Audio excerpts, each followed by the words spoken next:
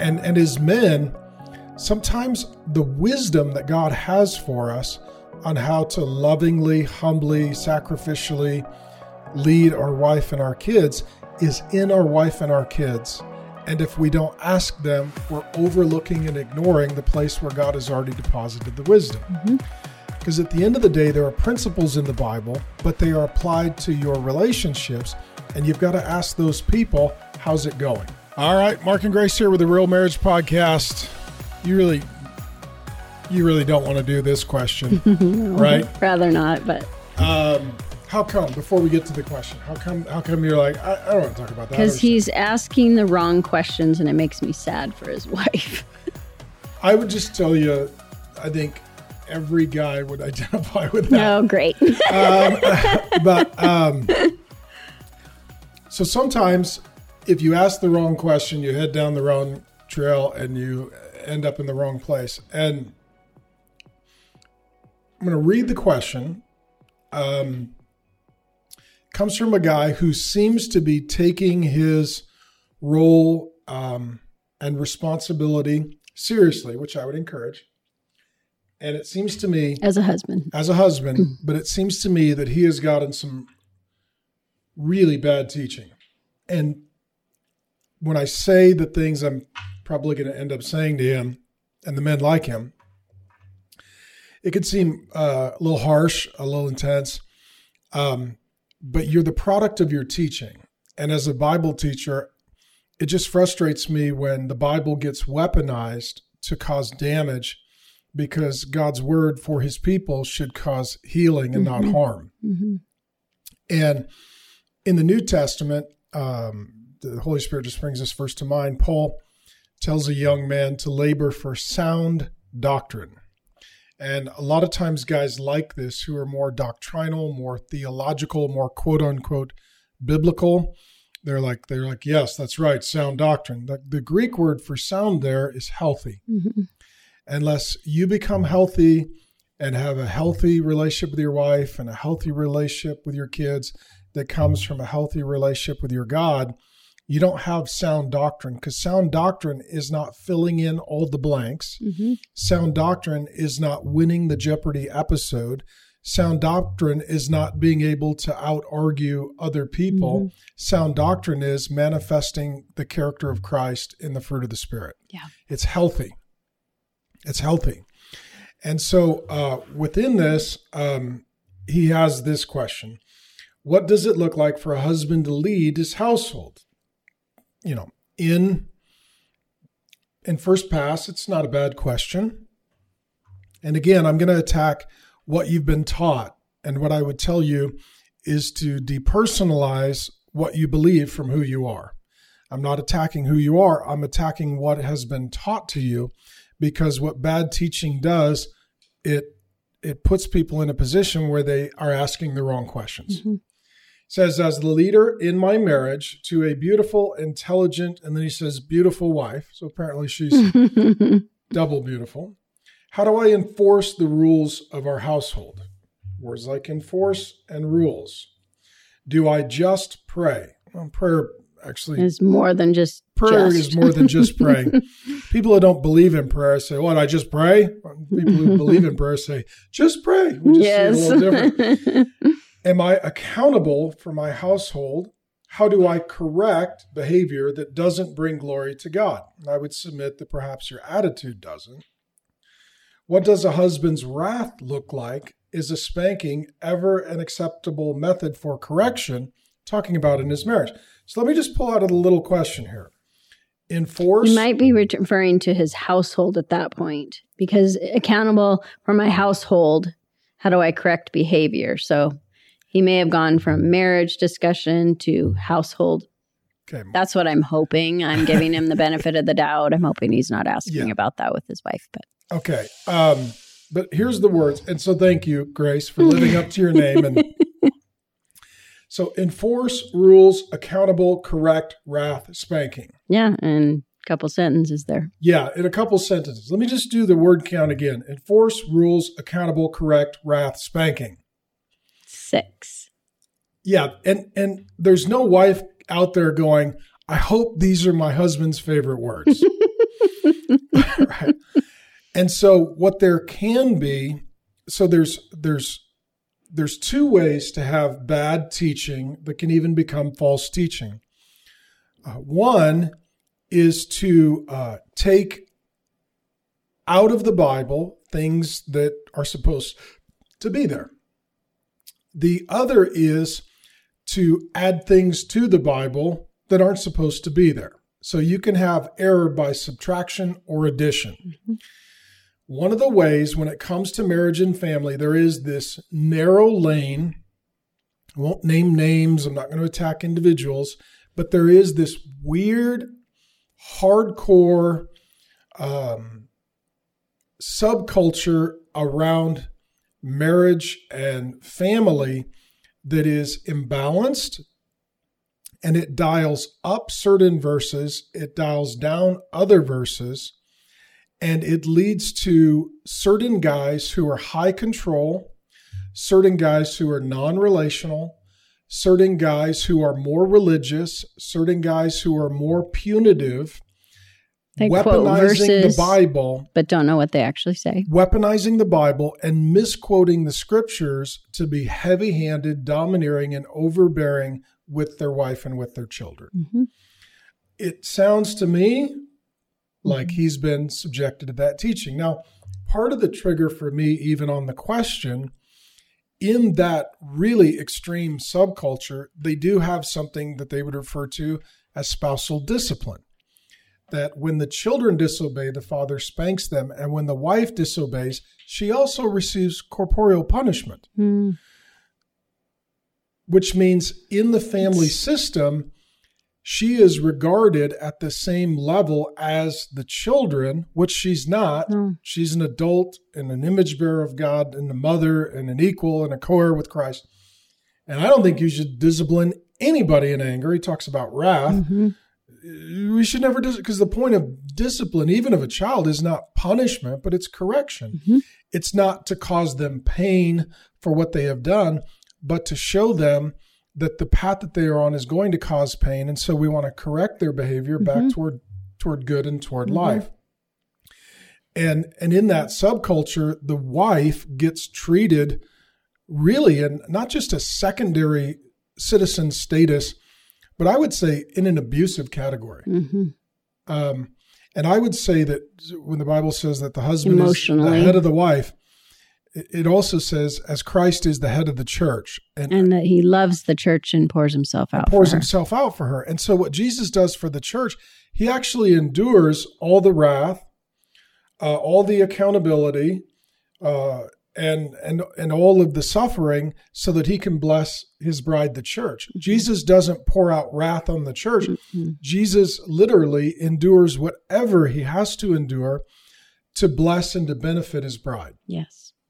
And so, if you're talking about a husband's wrath, a Christian husband is not allowed to have wrath toward his wife or children, period. Mm-hmm. Because the wrath here's the theological doctrine, it's this word propitiation that appears 4 times in the Greek New Testament.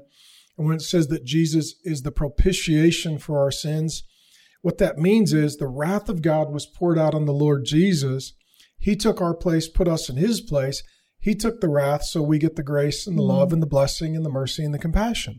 And so the whole doctrine of propitiation in the New Testament is God doesn't have wrath for us if we're in covenant relationship with him.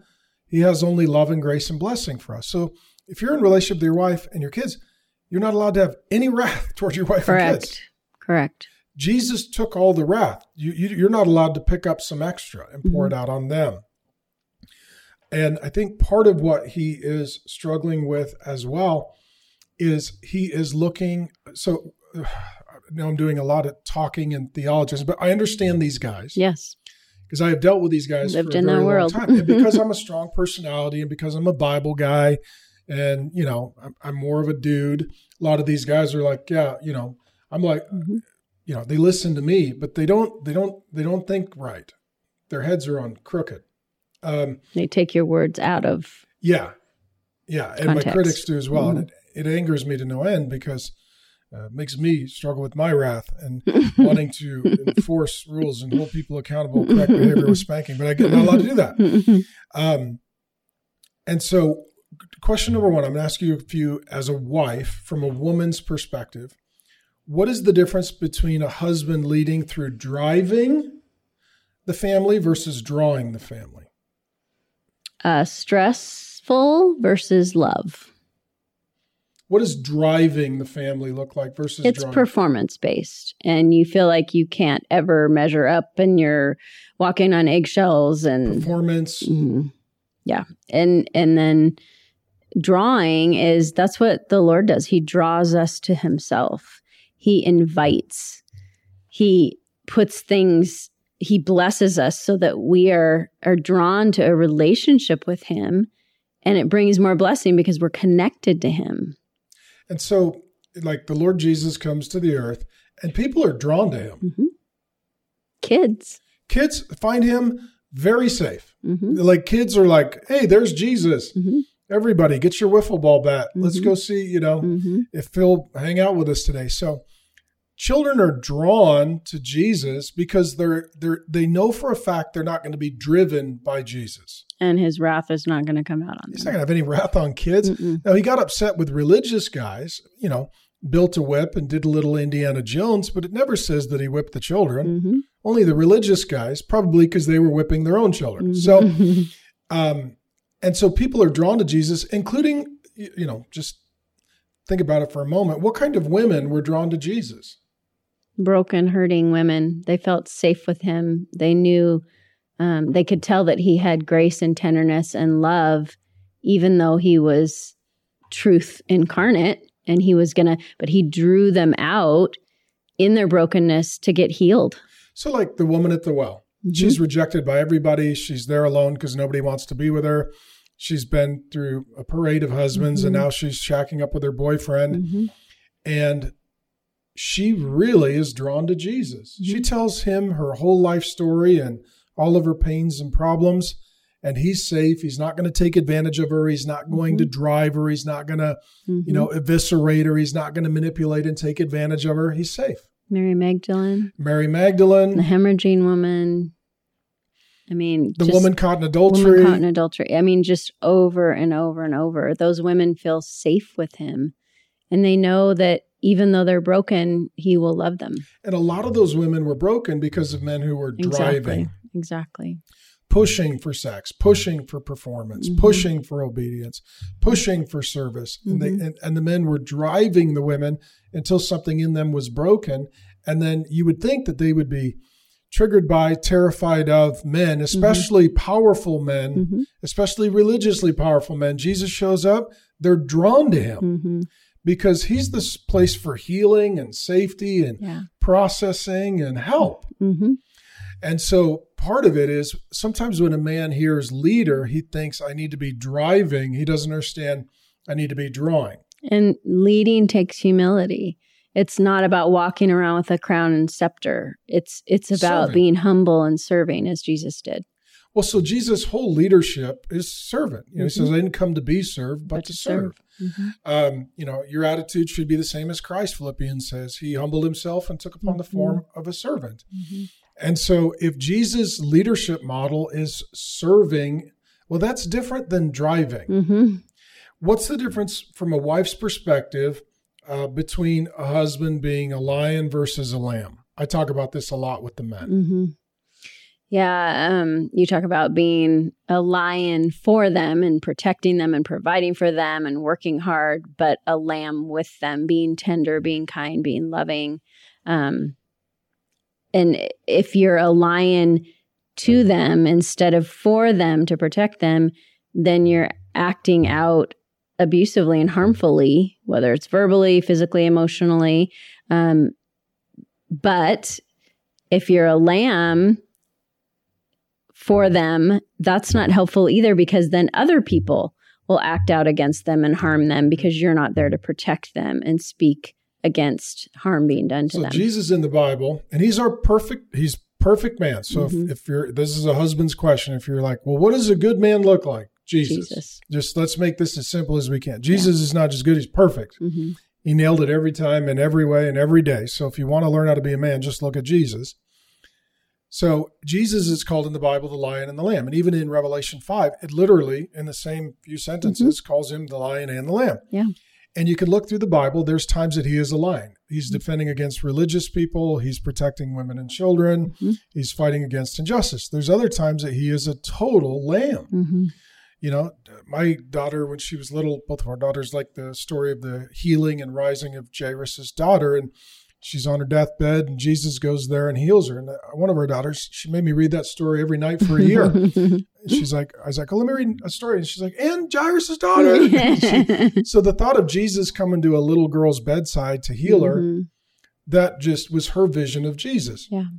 And so oftentimes if you are a man who's a lion, when you read the Bible, all the lion verses are going to stand out.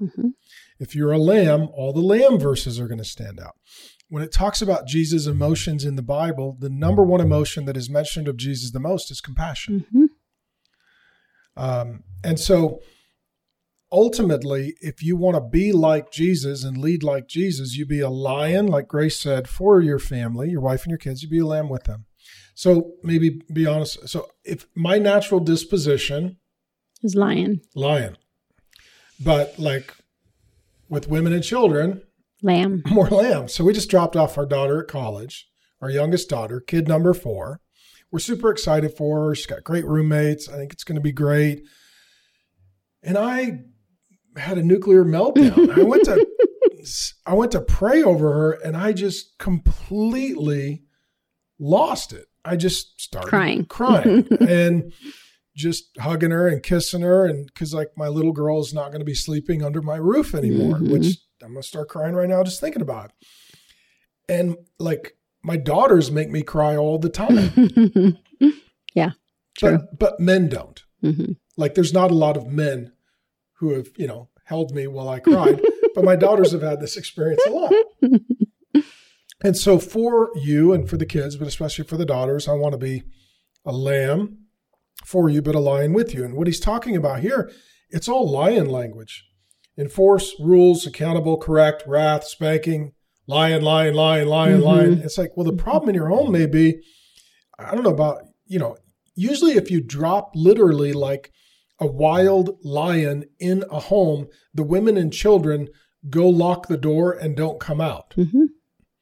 Now, if you drop a lamb in the yard, they'll go try and pet it. They're going to go try and pet it. And so the question is, when you come home, is a lion coming home or is a lamb coming home? It's a good question. And if your wife and children are experiencing you as a lion, you're like, well, how do I get them to follow? That's driving them, not drawing them. And so I'll ask you one more question. What's the difference between singular headship and plural leadership in marriage? Because this theological system does not understand that principle. It doesn't honor that God created us with equal value. Male, female, both equal image bearers, image and likeness. Adam's perfect. God says you're not good alone. Now that you're a sinner, I'm sure it's not gotten any better. So in marriage, what's the difference between headship and leadership? You are the singular head, but we have plural leadership because I get to speak into, and you want me to speak into. Oh, there's things you make the decisions on, and I defer to you because that's your area of expertise. Yeah. But ultimately, you're responsible for the decisions that are made. We make them together, but when there's things we disagree on and you have to make a decision, you're responsible as the head. But I would be terrified to make any major decision that we didn't agree on. Right. Because if you're listening to the Lord and I'm listening to the Lord and we don't agree, somehow the signals are crossed. And number one, I don't really have full confidence in a decision if you don't agree with it. And number two, how can we be united as one to work on whatever it is we're doing if we disagree on whether or not it should be done? So to me, unity is crucial because the two become one. And that means we need to be in agreement. And so anything that matters, we talk about, pray about, and come to agreement on. I just would never come home and tell you, you know, here's what we're doing. I'd be like, honey, here's what I'm thinking. You need to talk to the Lord. What's your perspective? Yeah. Because if it's not good to be alone, then why is it good to make decisions alone? Right. Yeah, absolutely. And he who finds a wife finds a good thing and finds favor from the Lord. And a prudent or wise wife is from the Lord. Like, there's a lot of verses, and a lot of them are like, hey, better talk to your girl because she's there for a reason. And so the principle of singular headship and plural leadership is that as the head, I take first responsibility. So with Adam and Eve, they were plural leaders. They both were given dominion, be fruitful and multiply, increase in number, fill the earth. They were given a job description together, and they're co-leaders, they're co-heirs, and they're co-vice regents of God. But Adam was in the first position of responsibility, and Eve was responsible, and she was in the second position of responsibility. So even though Eve sinned first, God showed up and called out to Adam first, where are you?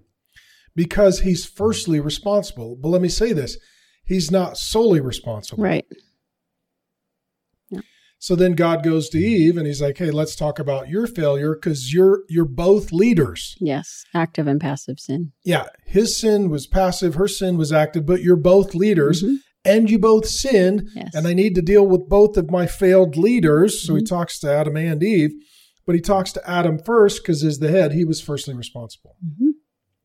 So as head, it doesn't mean that you're boss, you're bully, you're domineering, and it doesn't mean that the wife is at the same level as the children. Right. The Bible says that children should honor and obey, and it speaks of young children, not grown children, their mother and their father, because the mother and the father are the leaders. Yep. So you are a leader. You are an equal. You are a peer. Where you're not on the org chart down there with the younger children. We're ruling and reigning, under the grace of God and for the grace of God together. And as head of household, that even means there are things that I defer to you. Like, honey, what do you think? I mean, an example comes to mind. There were 2 schools that we could choose for our children that came available when we moved to Arizona. I wanted one, you wanted the other one. So what did we do? We went with the one I thought was better, and I was right. Well, at the end of the day, I was like, I could go either way. This would be my preference. And you said, no, I feel very strongly about this. And I know you walk with the Lord and you hear from the Holy Spirit and you pray and you're a woman who's godly and wise. You're like, no, I just have deep, profound convictions that this is the right answer. And I asked, okay, then give me your case because I'm the case guy.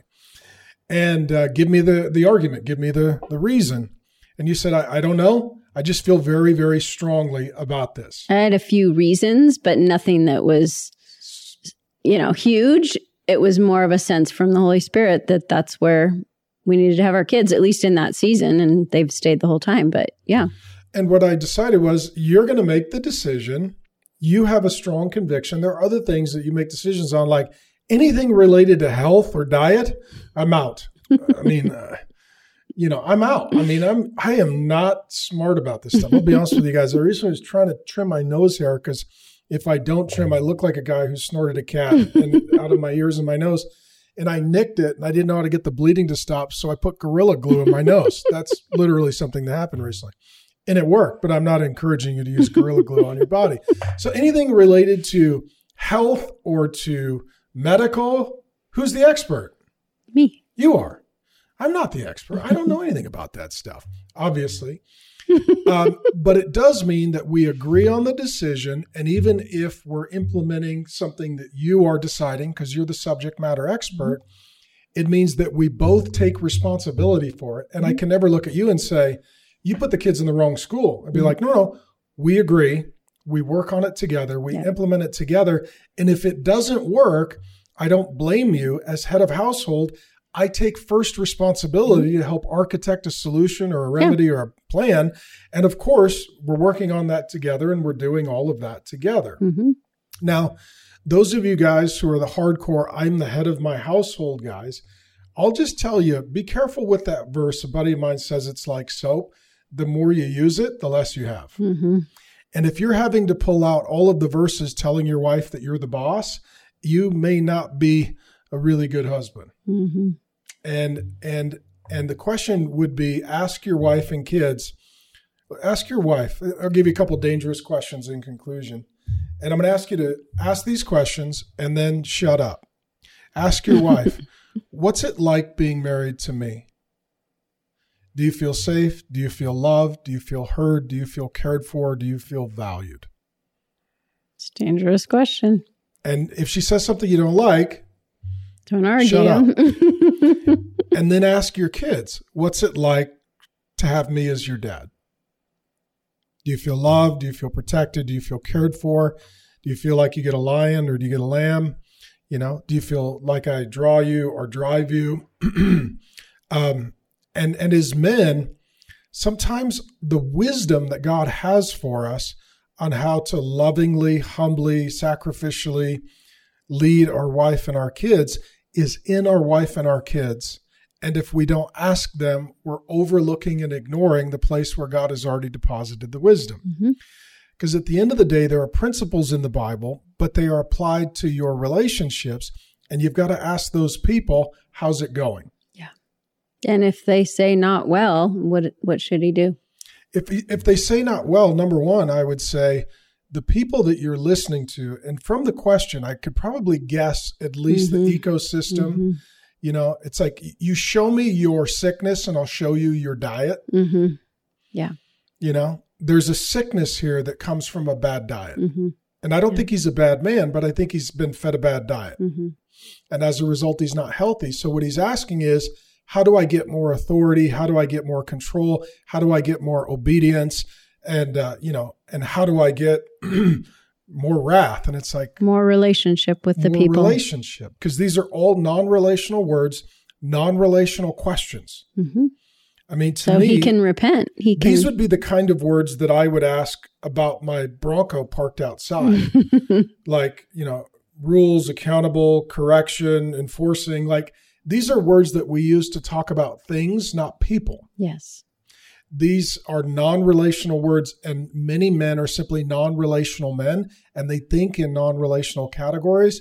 So they go to non-relational Bible teachers who then give them legalisms and sort of logical leaps, and it ends up with sort of a domineering, abusive, overbearing religious man quoting verses to a wife who's scared, quiet, shamed, afraid of him. She's treated like one of the children, and then the children just want to just not be home because it's a place that is not the presence of the Holy Spirit.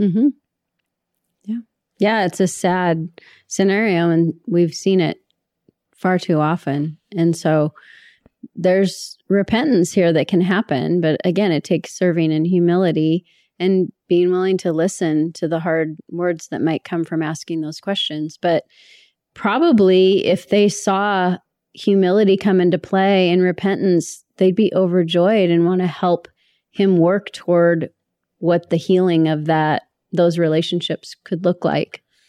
And then maybe it's finding a guy, a marriage, a family that is healthy, and you see the life in the Spirit and the freedom in Christ and the fruit of the Spirit, and they're drawn to be together, not driven to be together, and the wife is flourishing and strong in a healthy and good way, and not independent but strong. Yeah, absolutely. No. And then just ask, hey, can we get some coffee? Can I learn from you? I just see you with your kids and they're different than my kids. I see you with your wife and she's smiling and snuggling with you. It seems like she likes you. How do we do that? Yeah.